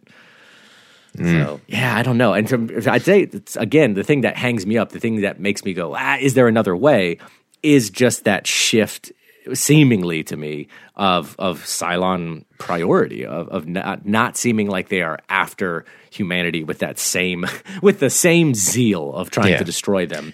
To offer now olive branch here, and I'm starting to interrupt you, I would just say most likely if it got down to it, we would see some sort of unconditional surrender from them. That's what you would be thinking, right? Mm-hmm. I would imagine so, but I don't know. Yeah, tough to say. I don't know. I don't know. Dude, you know who doesn't agree with you? Who? The fucking Cylon. Why do you say though? Well, I think because she says, I made a choice to wear a uniform to be a person. I have to prove it every day, right? My people may be wiped out, but the Cylon will keep her word even if it means, you know, she's the last Cylon left on Earth. Can a human being do that? Honestly, so maybe not necessarily agreeing with you. I may be overstating that. I may be overselling it, but I like that she's more willing than Helo in this moment to accept the reality of what's going on. Right. She doesn't. You know, we don't. What I love about this is we don't see her try to manipulate him. I don't think it doesn't seem obvious to me in the classic sense. She's like, I made a choice to wear this uniform. This is it. This is the decision. Yeah, no. To me, I took that more as just no matter what happens, like, I think what's extremely important to I'm Athena loyal. is, well, loyalty, but also her own individual will and choices. And her just really emphasizing there that I, as an individual, not as a Cylon and not as a human being, I, Sharon, as a singular person, have made a choice down this path. And I'm not going to be altered off because of what you guys choose. Like, I have chosen to be a member of Galactica. I've chosen to be a uniformed officer, and that's my choice. I think that is very, very important to her. Her individual identity that she has chosen and worked, like she says, I fight to prove that every day. I have to constantly be proving that I mean what I said. And she doesn't, and she's not the one that makes the sabotage. No, that's right. It's really dicey because what do we see happen? We see this big engagement start up. I mean, this is really massive. I mean, take me through. Tell me your thoughts on Helo in his decision and this stuff with the engagement. Talk to me. I'm really curious as to what you think about Helo, right? In his decision to do what he thinks is right in this moment. I mean, I think no matter how you feel about it, I very much respect him standing by a principle of this is not right. These are life forms. They are sentient beings. You cannot just exterminate them all unilaterally. And he fights against it. I mean, shit. How does he fight against it? It's pretty heavily implied. I mean, I guess we don't know whether it's Helo or Sharon or not by the end of the episode, but it's heavily implied. We know who it is. We see the shot, don't we? Did we? I fucking missed it if we did. Because at the end of the episode, I was like, tampering with something. Oh, shit, dude. I swear to God, I must have missed that shot. Because at the end of the episode, I was like, wait, did we see him doing it or not? But I thought it was left ambiguous on purpose. No, I think it's pretty clear. Missed that shot. I'm a dum-dum. But no, well, he goes in and tampers with the air system in the Cylon's EVC. chamber. You actually see him do it. How did I fucking miss that? Jesus Christ. Weird. Yeah. It's when they're all kind of scrambling, and then you just see him run up to the thing, and he fucks with these wires. He pops the panel off. That's right. And he pulls this wire out, and it's definitely him. It's definitely not Sharon, because Sharon's on the mission. That's it. Yeah. It's him. Yeah. He removes their atmosphere. They asphyxiate. The doors lock. And that's it. The Cylons die before they are ever in range of the resurrection ship. He completely destroys their plan, basically. Yeah. And single-handedly keeps the Cylon race from being exterminated. Pretty much. Yep. By killing, how many did he kill in there? Like 5. 5, yeah. Yeah. It's funny. Boy, he didn't hesitate on that trolley problem, did he? Fucking just pulled the lever. Guess he did. Yes, he did. But yeah, man, like I said, regardless of whether you agree with it or not, I do admire him being like, in his eyes, and you gotta give it to his own personal experience, that he even says it as much when he's talking to Roslin and Adama and everybody. He's like, yeah, I know, it's me. I'm the guy who married a Cylon. So of course everybody's like rolling their eyes at me right now. But at the same time, he sees that there is, I can totally see where he's coming from, essentially. Like, I very much sympathize with Hilo here, that I have found the humanity in a Cylon. I have seen that they can be a full-fledged being with their own wishes and dreams and fucking aspirations. They have a personhood, and that it's like, God, to just completely destroy and eradicate them all, capital ALL, all of them, just seems like a crime. It just really does. And for him, it's just the ultimate war crime, and he wants to stop it. Yeah, war crime. Interesting. I know. And again, like, it's very tough to apply I will it say, to this situation. let me say this. I applaud his ability to stick to his principles as well. Right. I mean, that's something you got to give Hilo. He's always kind of been that guy, but especially, like, how tenuous is his situation? He's the guy who had to convince everybody that the Cylon's okay, had to convince everybody, about the baby and the situation and all this stuff. He's always been, in a way, he's almost like Sharon in having to reprove himself as trustworthy and worthy of respect, and constantly having to prove it and show it every day, and still willing to basically put himself on. When he did this, I was like, oh, well, so that's probably going to be the end of Hilo, right? Like, he's going to be fucking court-martialed and executed. Like that, you just completely sabotage their plan. Roslin's going to have your fucking head. Which, to be honest, when we get to it, is a little bit of a convenience. Well, we'll talk about that. I think that's massive. And here's another thing that I think is massive. Hey, Hilo, thanks for waiting until we were at combat. Yeah, it's true. Dude, like, stick to your principles, whatever. But why do you want to risk the lives of pilots, of your friends?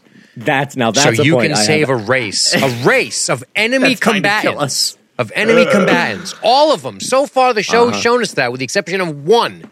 You're going to wait until we are fucking in the middle of a fight where we can lose pilots, precious resources, mind you. Totally. Precious resources that were somehow created somewhere that weren't somehow created somewhere. You're going to wait till we are in the middle of a fucking fight to do this, dude? That is ridiculous. Do it before. If you want to murder those 5 people because you're so good, do it before. Yeah, now that I have absolutely no argument against. Dude, the timing is so bad. Like, why would you wait until it's already an engagement and they are out there? They are, once it happens, they have to call back all the Vipers. It's like a messy situation. He should have, once he's made that choice, fucking just right away get down there and do it and make sure somebody, make sure it's found out. Somehow. Yeah, because, hey, Hilo, or even I'll pose this question to you because I can't ask Hilo. What is the cost of your moral high ground? What is the cost of the next engagement where we lose 10 pilots? Well, guess 10 pilots are not worth as much as all of the Cylons. Okay, fine. What if we lost half of the Battlestar Galactica? What if we lost 4 civilian ships? What if in the middle of this combat, the fucking Cylons somehow started kicking our ass. Somehow they show up on the scene and they're blasting us to pieces. Would you still be like, that's okay? That's okay because we saved the Cylons. Like, at what fucking point do you make a decision? How many more planets do they have to nuke, bro, for you to step away from this? It's true. They attacked you. You showed up and they turned and attacked. Yeah. Was it defense? Sure, maybe. But if they're on this fucking religious retreat to Earth because they want a new beginning because all of a sudden they're sick, why not just retreat? Now, I'm asking those questions to the sky. But they're all, in my opinion, valid questions, especially if you want to write into the show a strong argument to show me something else. You know what I'm saying? Right. Yeah. Yeah, and I mean, the thing that's missing and has always been missing, and it's always the kind of the fucking weird mystery of the Cylons, is they do not communicate with humanity. The most we saw of that was when they were on New Caprica, and that was just total domination. There was no real attempt at real, like, level playing field communication there. And that's always in the chat. Scott's asking, "Is nuking a whole race a war crime?" Hey, thanks. What's up, Scott? First of all, thanks for hopping over to YouTube. Yeah, we moved over to YouTube. Thanks for joining us.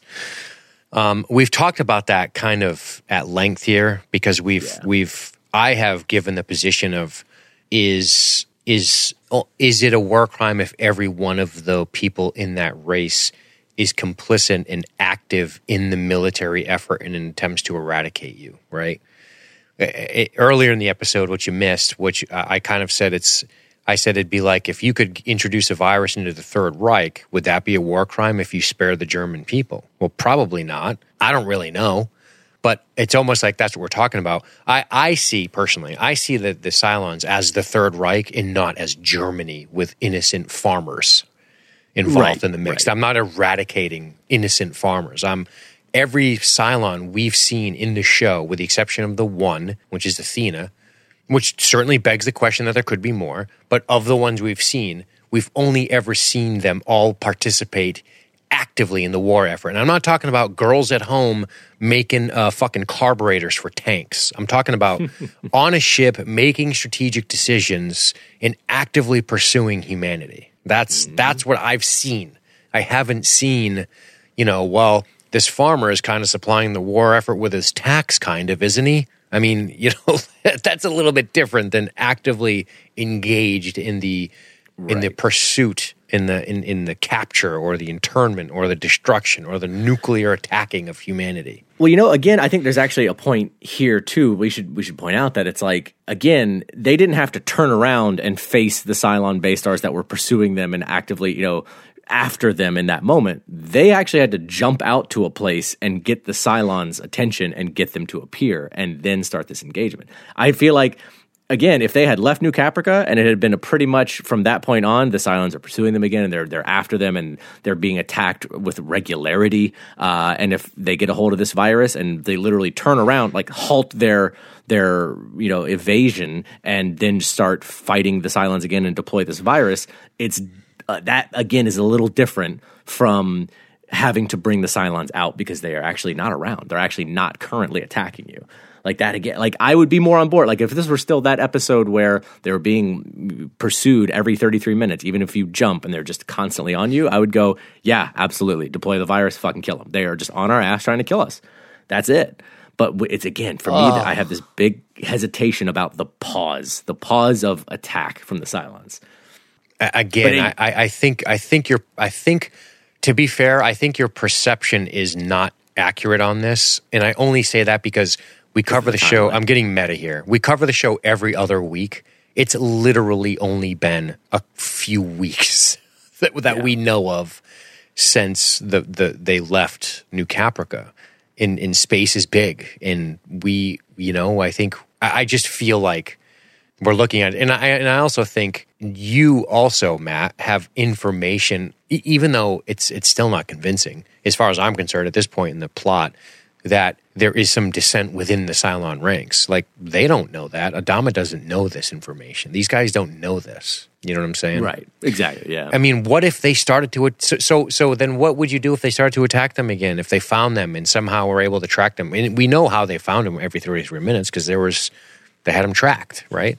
What if that started happening again? What if in 3 episodes the Cylons attack them with a major offensive? Are we going, oh, maybe we should have?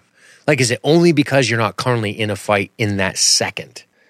I don't think it's that boiled down. Like, I would be willing, if I'm Adama at this point, I'd be willing to keep those Cylons alive with the vaccine and try to that would become a top secret thing that we have, locked away in our ship.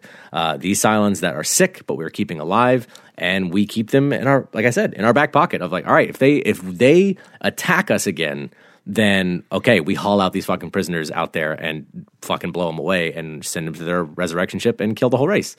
Like, I'm more comfortable doing it if they're engaging us, but having to go out and find them, I think, does make it different. I don't think I can give you any more ground on that. All right. I think so. What you're saying is you believe that it's not the right move, and only if we're literally being attacked in the moment.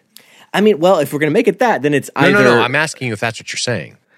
I mean, yes. Okay, fair enough. Then then that also just makes it a black and white. Okay, we hunt them down and destroy them full tilt, no quarter. That's it. We wipe them out, or we wait for them to destroy us. Like, that's kind of what my choice is being boiled down to.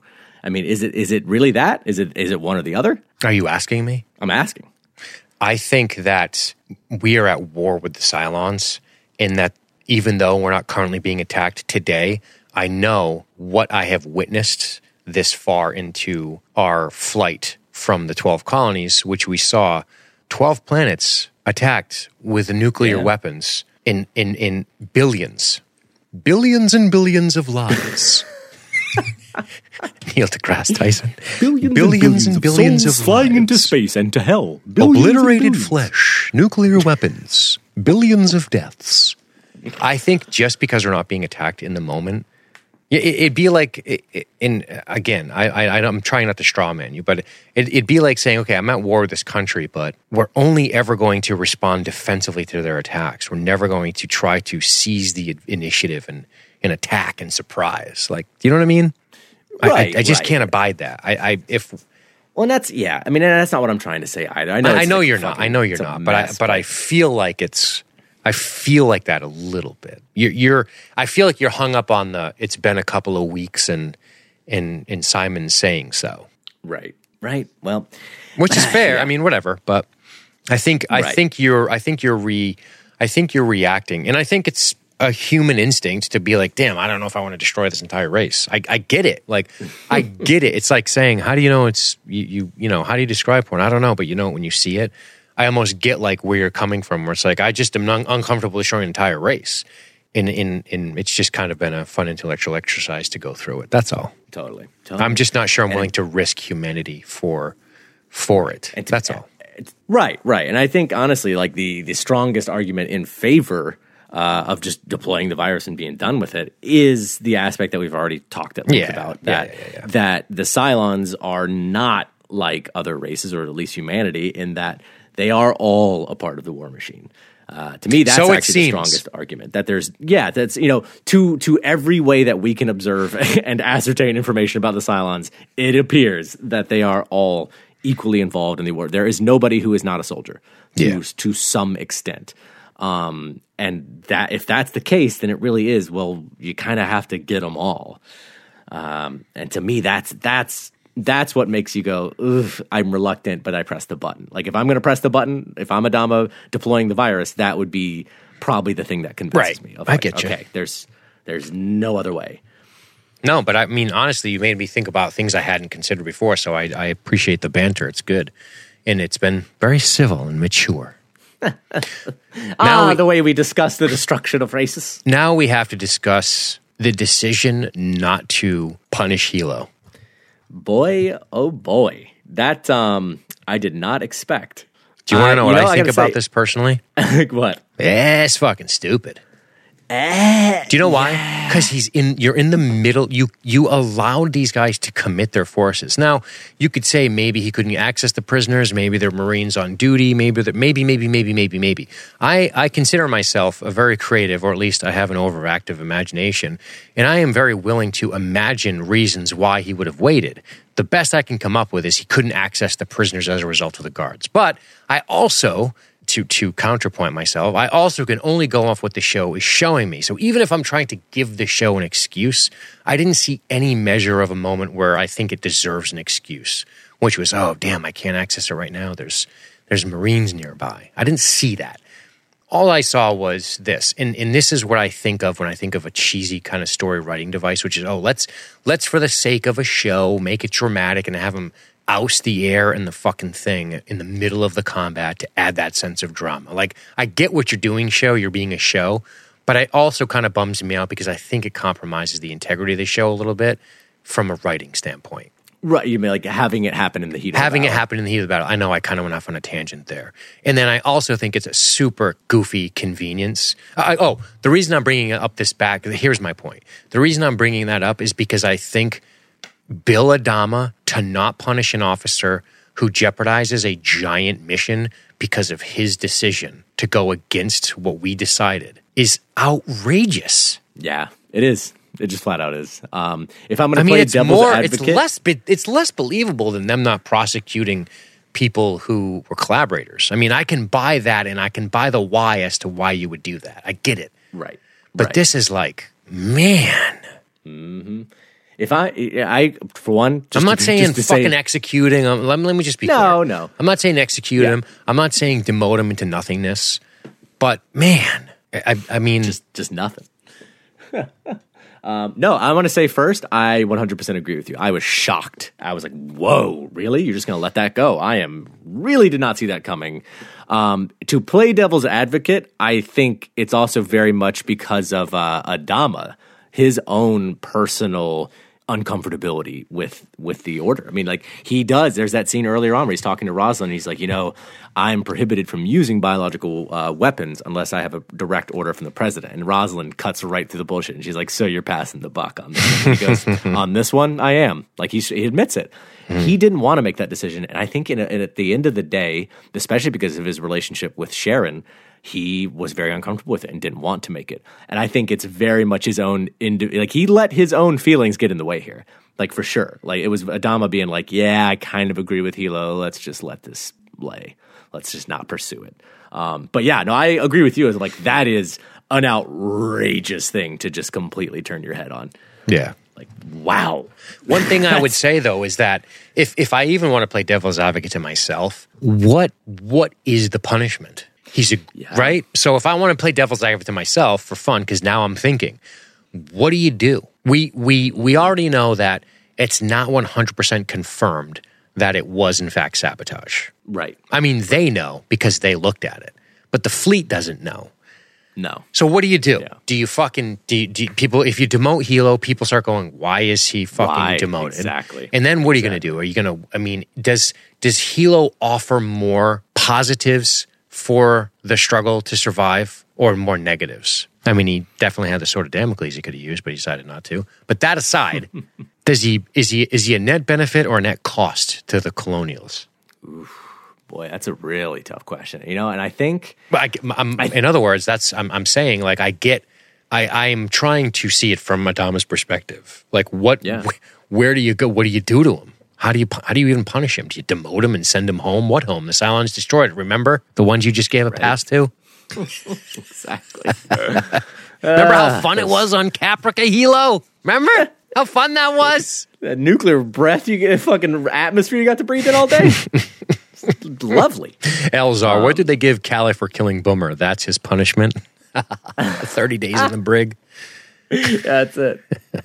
Oh, shit. But yeah, no, I think there is also that aspect of the problem of you essentially can't punish him for this. The only punishment you could give, and I'm not even kidding, is to kill him. That's the only punishment you give, because if you do anything less, people start asking why. Well, what did he do to even deserve this? And if it gets out what he did among the rest of the troops and the fleet, I think somebody would end up killing him. Like, somebody would assassinate him. Like, there's basically no way of him not dying if this comes out. All right, I think that's as much as fun as we had discussing the implication of destroying the Cylons with a virus, which I still maintain is the correct move. I will say that I can see your point on this one, and it does complicate matters. Because because if you said, how do you punish Hilo, Dean? There's 30,000 people left. You have limited officers with a ton of experience already. What are you going to do with them? What's the plan? I would be like, fuck, I don't know. I'm not sure. So, right? Again, it's the easiest way for me to make any decision is to sort of put it in my own court. And as much as I'm trying to see the perspective of somebody else, I'm only going to descend into confirmation bias because I'm me. And I can only account for my perspective, right? As much as I want to see it from Matt's or anyone's idea, it's hard. I try. That's what we do as human beings, which is cool. But I don't know how effective it can always be. So I just can go at it from what I would ask myself, and that's, what do I do? How do I punish him? Do I boot him out of the fleet and send him to fucking wherever? Do I get Colonel Ty back as my XO? Oof. That might be another aspect to it too. It's like, can't get him, can't tap him back in right now. Yeah. Shit. Yeah, that's a tough one. But I mean, like, I'm right. I want to be clear. I'm right there with you as far as like, it's pretty shocking that Adama kind of shrugs this off. In the chat, they're equating this to the punishment for the chief. Keep my planes flying. I need my planes to fly. You can bang your side. So I guess it's not unprecedented for him to give officers a pass. Even non-commissioned officers. Yeah. Well, we'll see how it goes down. So, man, that was a great episode. I had a lot of fun. That was an engaging podcast, Mr. Anderson. That was a lot of good talking, a lot of great discussion. It's a big, good shit. One. Yeah, definitely. And there's a great listener comment here. Sorry, everything went black for a minute on my screen. That was really bizarre. Whoa. So, Michael Claudio.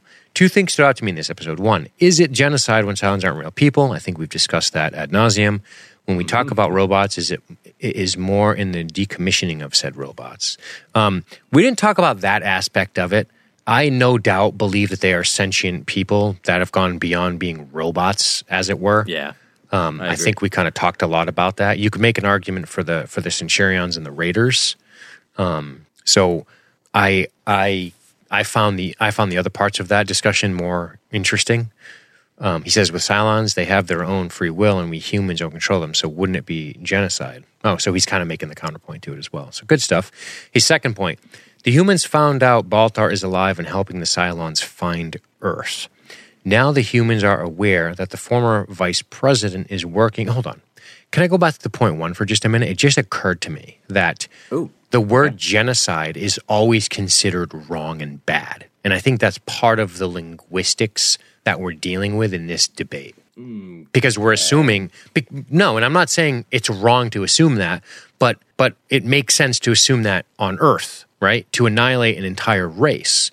Because how can certain members of that race be responsible for the crimes that are committed by the other people of that race? To wipe them all out is not morally correct, right? That's why we always, on planet Earth in 2018, February 19th, we always say genocide is bad because we understand what that means. We know, okay, we know this is bad. I don't argue genocide is bad. And we're using genocide. It's almost like yes, is it genocide? Yes, but are we kind of smuggling it in based on what we know about the Cylons? Kind of too as well. And I guess that's what the whole argument and discussion and debate is, which is kind of interesting. Yeah, I mean, well, I think the aspect of genocide that I think a lot of times the word genocide gets incorrectly used to just mean killing a lot of people. Sure. Like, so many. And that's not what it means. It means killing a lot of specific people because of who and what they are.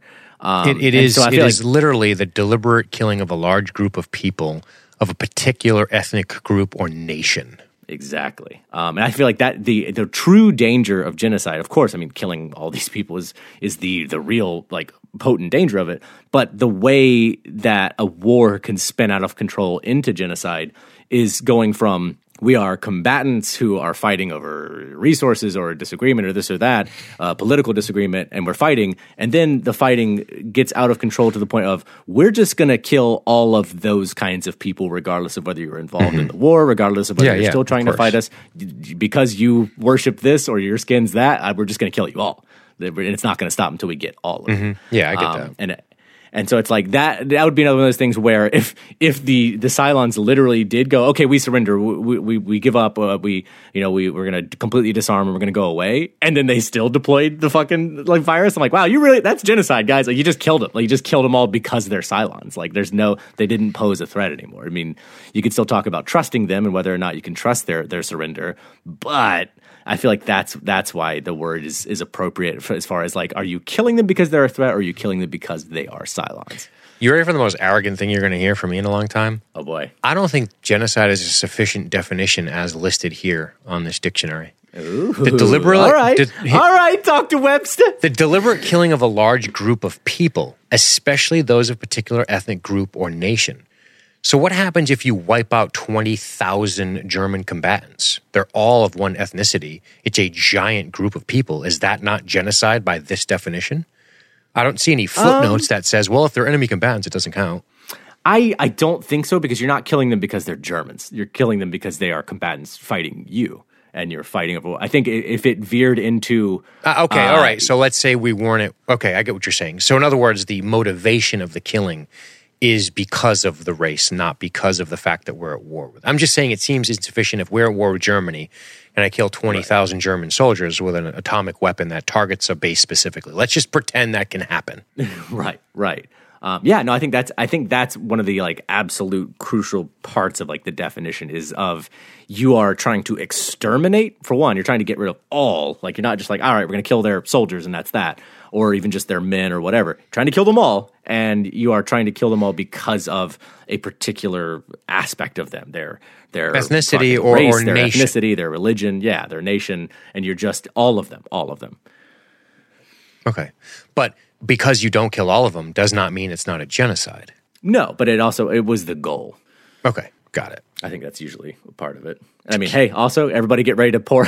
By the way, take a shot. Don't make fun of me, Willie Webster. You're making the definition up yourself. It's not saying to eradicate all of them. It's just saying a large group of them based on ethnicity. It doesn't say all of that race.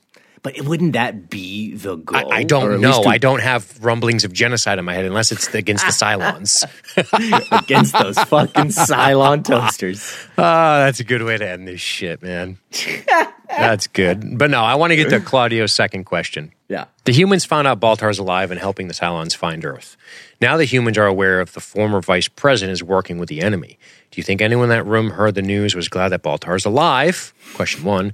Question 2, secondary in the eyes of the humans, is he now a traitor? I can very quickly answer my perspective on both those questions. Yes and yes. That's pretty much that. I don't think anybody doesn't think he's a traitor among the humans at this point. I do think there are probably people who would wonder, well, how much is he just trying to stay alive in and of itself? Like wondering. We've discussed this quite a bit. This very thing. Tons, right? And I could imagine some people having at least that thought, but I think most people, at least a lot of people, would not be happy to hear he's alive, and I think damn near all of them would see him as a traitor. Mm-hmm. I think that's the very unfortunate spot that Gaius Baltar is I've in. thought a lot about this traitor word since reading that comment. And traitor, it's funny because you start going down this rabbit hole of definitions. Traitor, a person who betrays a friend, country, or principle. Okay. What does betrays mean? Right? And I don't mean to get pedantic, but this is my wannabe philosophical mind. And it's like betray. Expose one's country or another person to danger by treacherously giving information. Cool. What's treacherously mean? I'm serious. This is why I was like, I don't want to go to school for a philosophy degree because I would blow my brains out, right? This is what I would do. Faithlessness. You'd be alone, barefoot in a room, but what is? What is? What is? Treacherous means characterized by faithlessness or readiness to betray trust and traitors. Stop it! Stop! You're doing that little kid thing where, why? Well, I don't know. It just is. Why? Why is it just is? Well, I don't know. Why? In other words, are you a traitor even if you are coerced? See, now that is the situation. A great example of that, what we talked about, is Ellen Tigh. I would argue that that's a situation that should be considered an exception, like for what she did. Apply that logic to Gaius then. Oh, no, me personally with Gaius, I'm like, dude, I feel bad for fucking Gaius. I think he's just trying to fucking stay alive. And I don't think he's ever... But we have insider information. I think to the point... First of all, I think if you're a military commander named Bill fucking Adama, and you know that Gaius is with the Cylons, part of you has to wonder, he must be being coerced on some level. But at the same time, you've never really, truly trusted him. And you also know that he was the sitting president at the time because Rosalind is deposed, right? And he was the president at the time. And he was like, I fucking surrender. And then he became like a puppet of them, so to speak.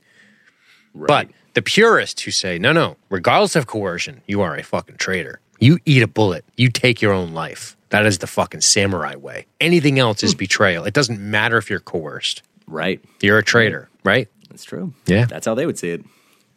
You don't see it that way. So, me personally, as a viewer of this show, no, I don't see Gaius Baltar as a pathetic, awful traitor who should be killed, knelt down and shot. Whoa. What? Huh? What? You don't have to do that. You don't have to appeal to emotion. That's a logical fallacy. You don't have to say all those other things. No.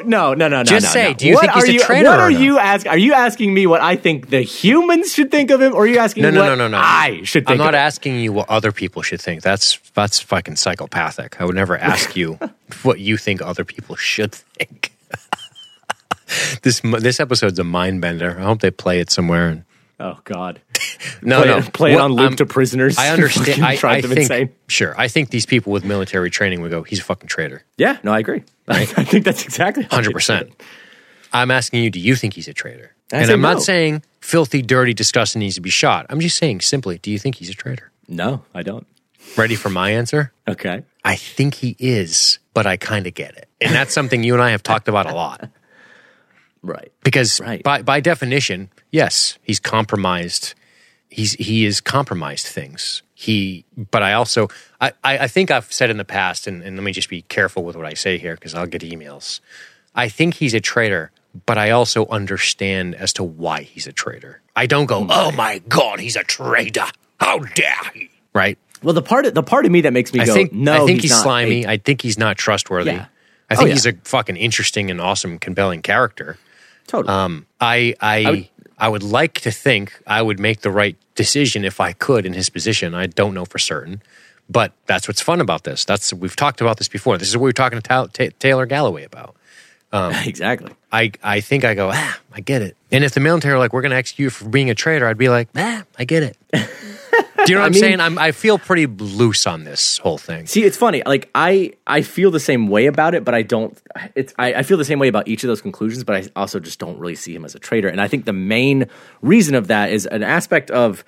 I think when the word gets thrown around for Gaius, we're using it the same way we would use it for like Benedict Arnold, who literally is like giving up military intelligence, selling out things with the expressed absolute intention and purpose of I want to hamper my side and defeat them, and I want the enemy to win. And I would argue that Gaius has never done that. I get you. He has never had the intention of I am. Hooray! I'm selling this to the Cylons. I'm giving them everything they need to better kill and destroy humanity. You mean the defense mainframe? No, that was purely he had no idea. He was a pawn. He was fucking 6, and she just was like, "I got your codes, bitch." And he was like, "What?" Exactly. And I would argue that never, even all the way up to now, has he ever purposefully with the intent of I'm doing this to sabotage the humans. Because I think of the word as traitor as a very knowing thing. Like you know what you're doing. It'd be like, you contacting a foreign government and being like, I have secrets, I have American top secrets, I want to sell them to you that will damage America. Like that's a traitor. It's a traitor. You're doing that on purpose to destroy your own side. And I don't think Gaius has ever done that. Yeah, I also believe in the long con. Like, can you give them some information to keep yourself alive a little bit longer, and then by staying alive a little bit longer, making attempts to see if you can thwart their efforts in a greater capacity later on down the line, right? That's like, that to me seems like CIA shit 101. Like, Oh, I get captured. Sure. I give up information. Sure. I pretend I'm going to be a double agent. Sure. I give you a little bit of this, a little bit of that. Nothing big. But at the same time, I'm still kind of working my angle and trying to stay alive. I don't want to make it sound all noble. I don't want to fucking get shot in the face. Okay. So what can I, if I can, I know I don't want to get shot in the face. So I know I got to give them something. Can I give them just a little bit? A little bit of truth, a little bit of of truth, but slightly old intelligence. Sure, maybe old information, maybe something like that. Now, I don't think Guy ever thinks about it like that. He always plays it from the angle of survival, which I get too. But that's just the way it goes. It's good stuff, man. It's a good conversation. This is a great podcast. I had a lot of fun on this one. Yeah, it's a good show. Good show, if I do say so myself. Final thoughts, baby. Whew. Good episode, man. Good episode. I like the ones with the big question like this at the center. It's a big moral dilemma. It's good. It's solid. And baby. I mean, I would argue that it's not one of the like absolute greatest upper tier episodes. It's got a little bit of wonkiness here and there. Yeah, it's got some issues that weaken it as far as I'm concerned. Right. And I think it could have used a longer, slightly more in-depth focus on the Galactica and those issues happening there. And maybe we come back to the stuff with Six and Gaius and Deanna in the next episode or a later episode. That's a great observation. But it's all still good. Yeah. Good shit. Yeah. Awesome. Good show, man. I had a lot of fun. I think it was a really good discussion. I dug it. Yeah. And yeah, man, it's fucking, that was a lot of fun. So that said, I will say we're out of here. We'll be back in a couple of weeks. The next episode is called Hero. Ooh. Hero. And boy, we're really moving on at a clip here, right? Getting it done. Hero, Unfinished Business, got getting it done. There's 19 this season, Matthew. Wow. And Hero would be 7. So we're only a couple away from being halfway home on season 3. Can you imagine? Someday we might actually finish this shit. Whew. We actually will. That's crazy. That's crazy. It's bananas. All right. Awesome. Well, this is a lot of fun. We'll see you guys in 2 weeks. And that's it. We're out of here. Thank you guys so much for tuning in. Again, thanks for tuning up in the live chat. We've moved over to YouTube. And even though we don't have cameras on our wonderful faces at this point, because we're not in the same location, so it makes it a little bit wonky. We put up a couple of scenes here and there in the background while we're talking. We don't really refer to them because we don't want to alienate our podcast listeners, which is obviously the lion's share of our listeners. But if you want to jump in and participate in the chat and add to the show like Scott and Elzar and Rottenflieger have done this evening, we would direct your attention to libertystreetgeek.net/live. That's libertystreetgeek.net/live, where we are now doing all of our recordings right on YouTube. And what's really cool is if you go over there, you're going to get this is a really cool feature so far. Now, we might restrict this to members in the future, but you're essentially getting the episode now. I mean, you can go on YouTube tomorrow before this releases, and it doesn't release until Friday. We're recording it on Monday, so think how early it is. If you just go to YouTube, fucking subscribe, set yourself up to get the little ring dingers, and there you go. All right? Yes, sir. Yeah, awesome. Well, I appreciate it, guys. Matthew, awesome stuff, man. I appreciated your perspective this evening. Would you like to tell these wonderful people goodbye?